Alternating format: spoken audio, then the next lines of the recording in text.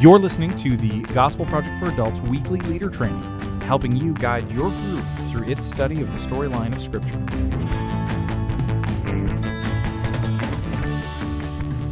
Hey there, thanks for joining us for the weekly leader training for the Gospel Project for Adults. I'm Aaron Armstrong, and with me again is Brandon Hildebeidel. Brandon, still fine? I'm fine. I'll level up a little bit this week. I'm pretty excited. This is one of my favorite passages in the Bible that we're going to talk about today. It's actually the first, if I remember correctly, it's the first passage of Scripture I ever memorized. Really? And so, yeah, I'm excited to talk about it. Nice. Thanks for having me. Nice. Absolutely. Absolutely. So we're talking about, actually stepping out of Acts for a minute this week because we are, this coming week is Christmas. Yes! That's right. So some of you have been, from my perspective, kind of odd and been listening to Christmas music since, August. Yep. And Trevin, you can feel bad about that. So. My 5-year-old daughter started taping Christmas lists to the wall of my bedroom, I think July. Yeah. She's planning. It's time. There you go. Well, at my house, certainly at the time that we're recording this, it's not happening yet. By the time this actually is out in the world, I'm going to say that our Christmas tree is probably up. Probably. Makes me sad. Why? It makes me sad. Why? Day after Thanksgiving. Get it up, man. Nope. Day after Thanksgiving. Nope. Our view is if it's up long enough that you have to dust it, it's too long. So it goes up mid-December and it comes down sometime. The 26th. There was at least one year where that's happened, and it wasn't me who initiated it was the kids or Emily. So it was great. But this week we are looking at one of our classic Christmas passages, John chapter 1. Wait, that's not a classic Christmas passage at all. But it's a great passage. It should be a classic Christmas passage because you know what? Every passage can be a Christmas passage, honestly and with integrity, if you are looking toward Jesus. So.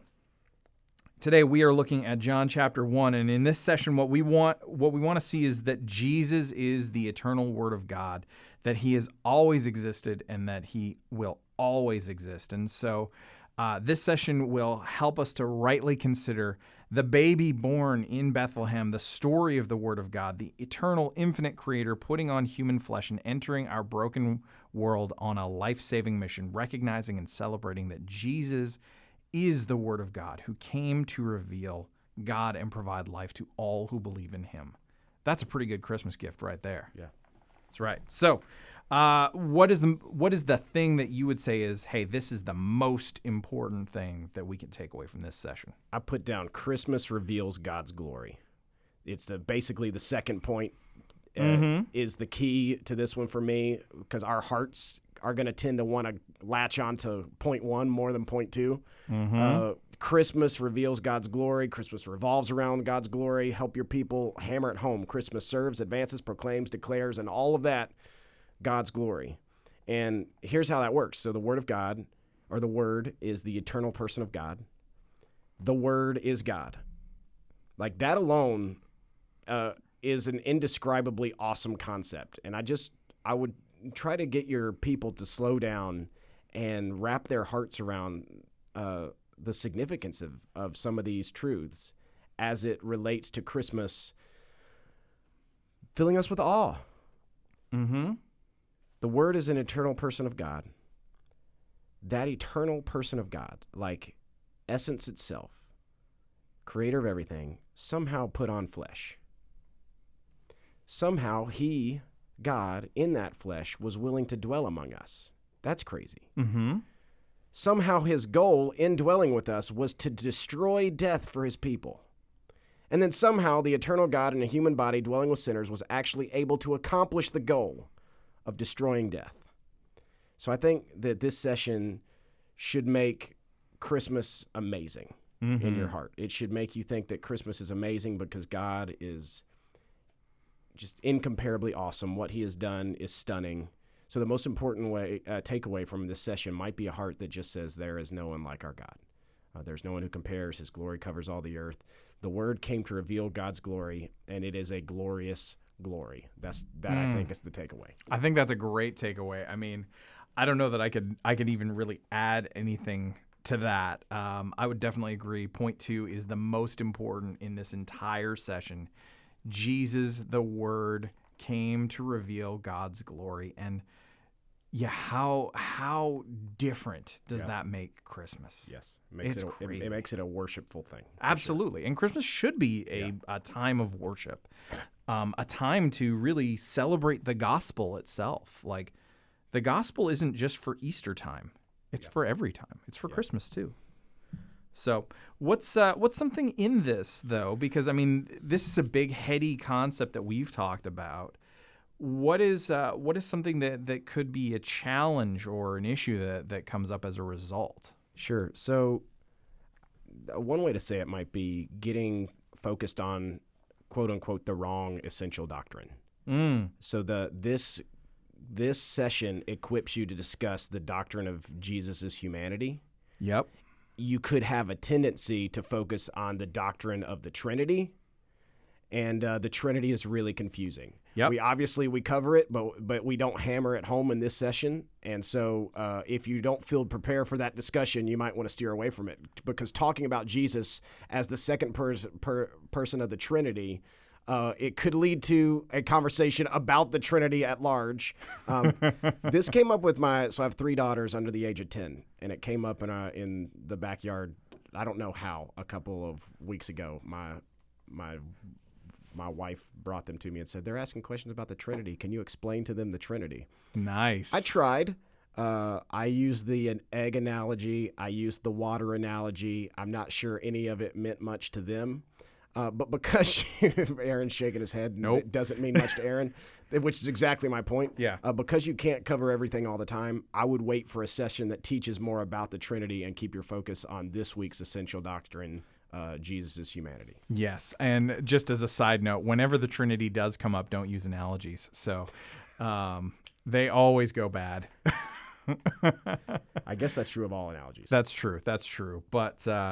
But I mean, we do have a great video about the Trinity on on gospelproject.com. So I'll park my 6-year-old in front of that tonight.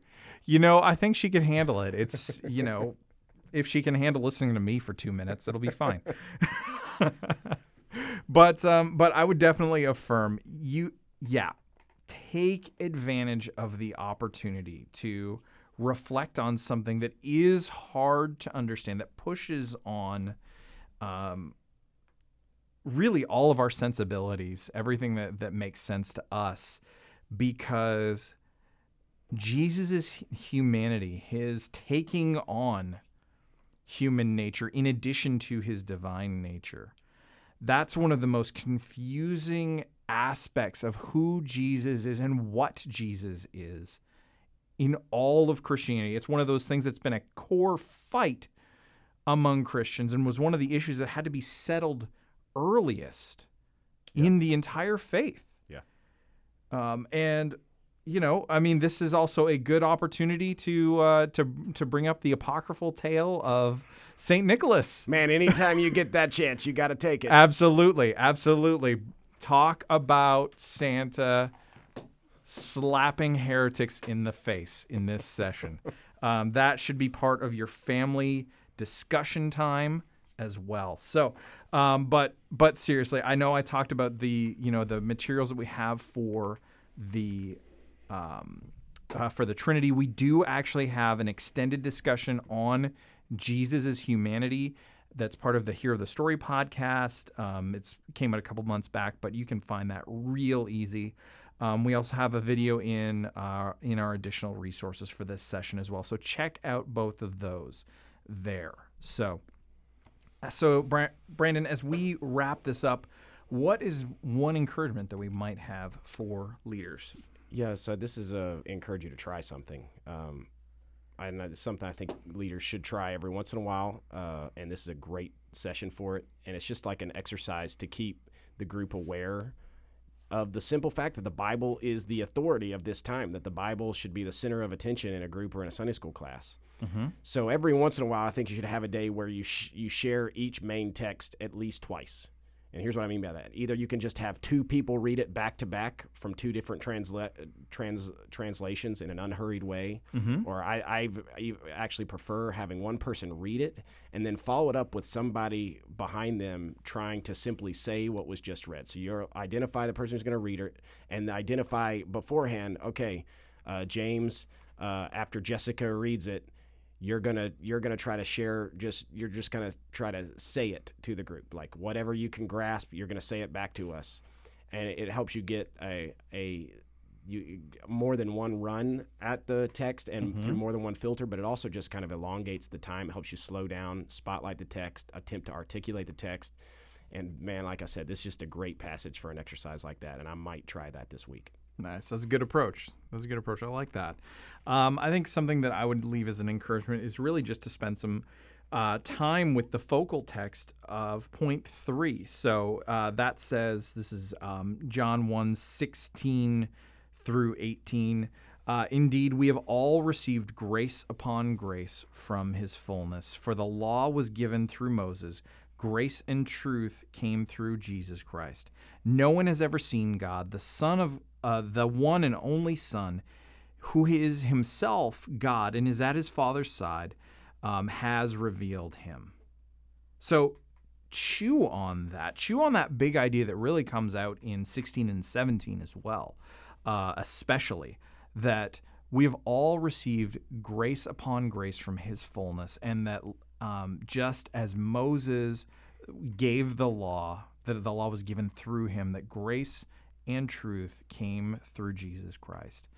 And so remember that this really is the foundation of the Christian life, that Jesus is the answer to the problems that the law identifies, that we need grace from Jesus to live, and that we need the truth from Jesus to live as well.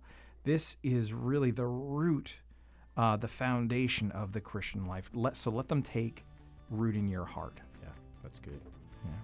All right, so Brandon, I think this is a good place for us to wrap this up. So thanks for chatting today, and thank you all for listening to this week's Leader Training for the Gospel Project for Adults. For more resources to help you guide your group through this session, visit gospelproject.com.